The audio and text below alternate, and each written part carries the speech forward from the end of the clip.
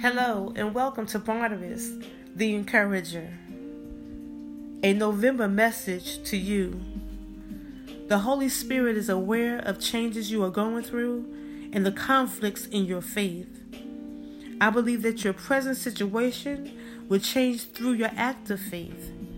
The problems that are presently upsetting you are the ones God is preparing you to confront. You are not alone, as Satan would love to have you believe. The Holy Spirit is revealing ways to remove the roadblocks that affect your progress of your spiritual, physical, mental, and financial growth. Satan has failed in efforts to overpower your faith in God, so he seeks to deceive you by magnifying the opposition. Your enemy is not a visible adversary, although he is good at using certain people and situations that you can see to do his dirty work. Your real battle is with principles of darkness. The power to dispel the powers of darkness is the light of God's truth. I believe God is saying that when you focus on what you can do and cease to fret about what you cannot do, the Holy Spirit will work with you to create blessings. These blessings can eventually change all that you are presently involved in. Let the steps you take by faith be planned and guided by the Holy Spirit, that you will see the difference in your present situation.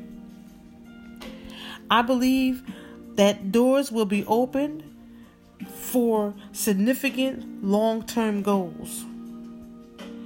The present key for movement to a higher plan is to act quickly and act in faith.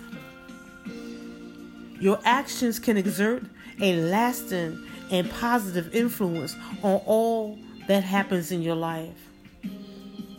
Your greatest challenge is to avoid becoming stressed out over minor details and unexpected detours. Trust God, and you will not have to worry. In the Holy Spirit, I believe you are headed for new heights of blessings. Your dreams and your goals are worth any fight, any waiting, and any price. Every victory requires a battle. The miracle blessings that are coming upon you can place you on a more solid ground than ever. Receive the word of the Lord.